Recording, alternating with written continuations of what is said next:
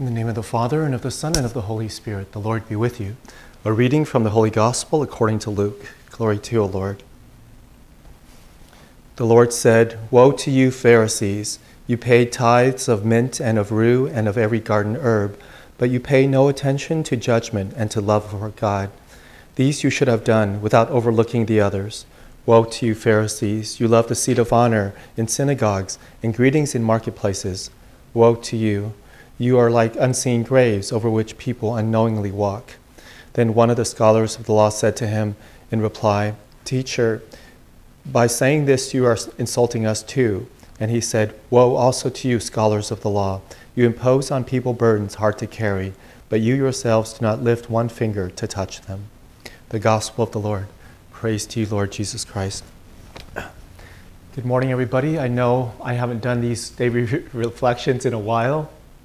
Maybe we should start calling these like weekly reflections. But I try to do them when I can. Thank you for understanding. So today's gospel reading, Jesus is taking to task the Pharisees and the scholars of the law. They do all these things that are not essential, I guess. There are things that are more important, like Jesus said, like justice and love for God. But they do all these other things, but inside they don't have that love for God and love for neighbor. The same thing with the scholars of the law. They make it difficult for people rather than to help them grow closer to God. And so it is with us too. Are we just making some exterior observances? Are we doing things that are maybe not as weighty, not as important, not as essential? Because it really is about a conversion of heart. That's what Jesus is looking for. Not so much the exterior things that we do, but the interior conversion. Where is our heart? Are we growing in justice, which means love of neighbor and love of God?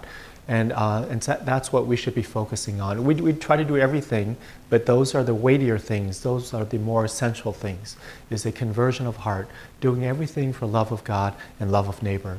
Indeed, Jesus said all the commandments can be summed up in those two commandments: to love our God with all our mind, heart, and soul, and to love our neighbor as ourselves. So that's what we should be focusing on the most. That's the most essential. We thank you, Jesus, for reminding us what is most essential, which is love of God and love of neighbor. Help us to focus on that and then do everything else out of love for God and neighbor. So we ask you to bless us and give us the grace to be transformed interiorly and to be pleasing to you. May Almighty God bless you, the Father, the Son, and the Holy Spirit.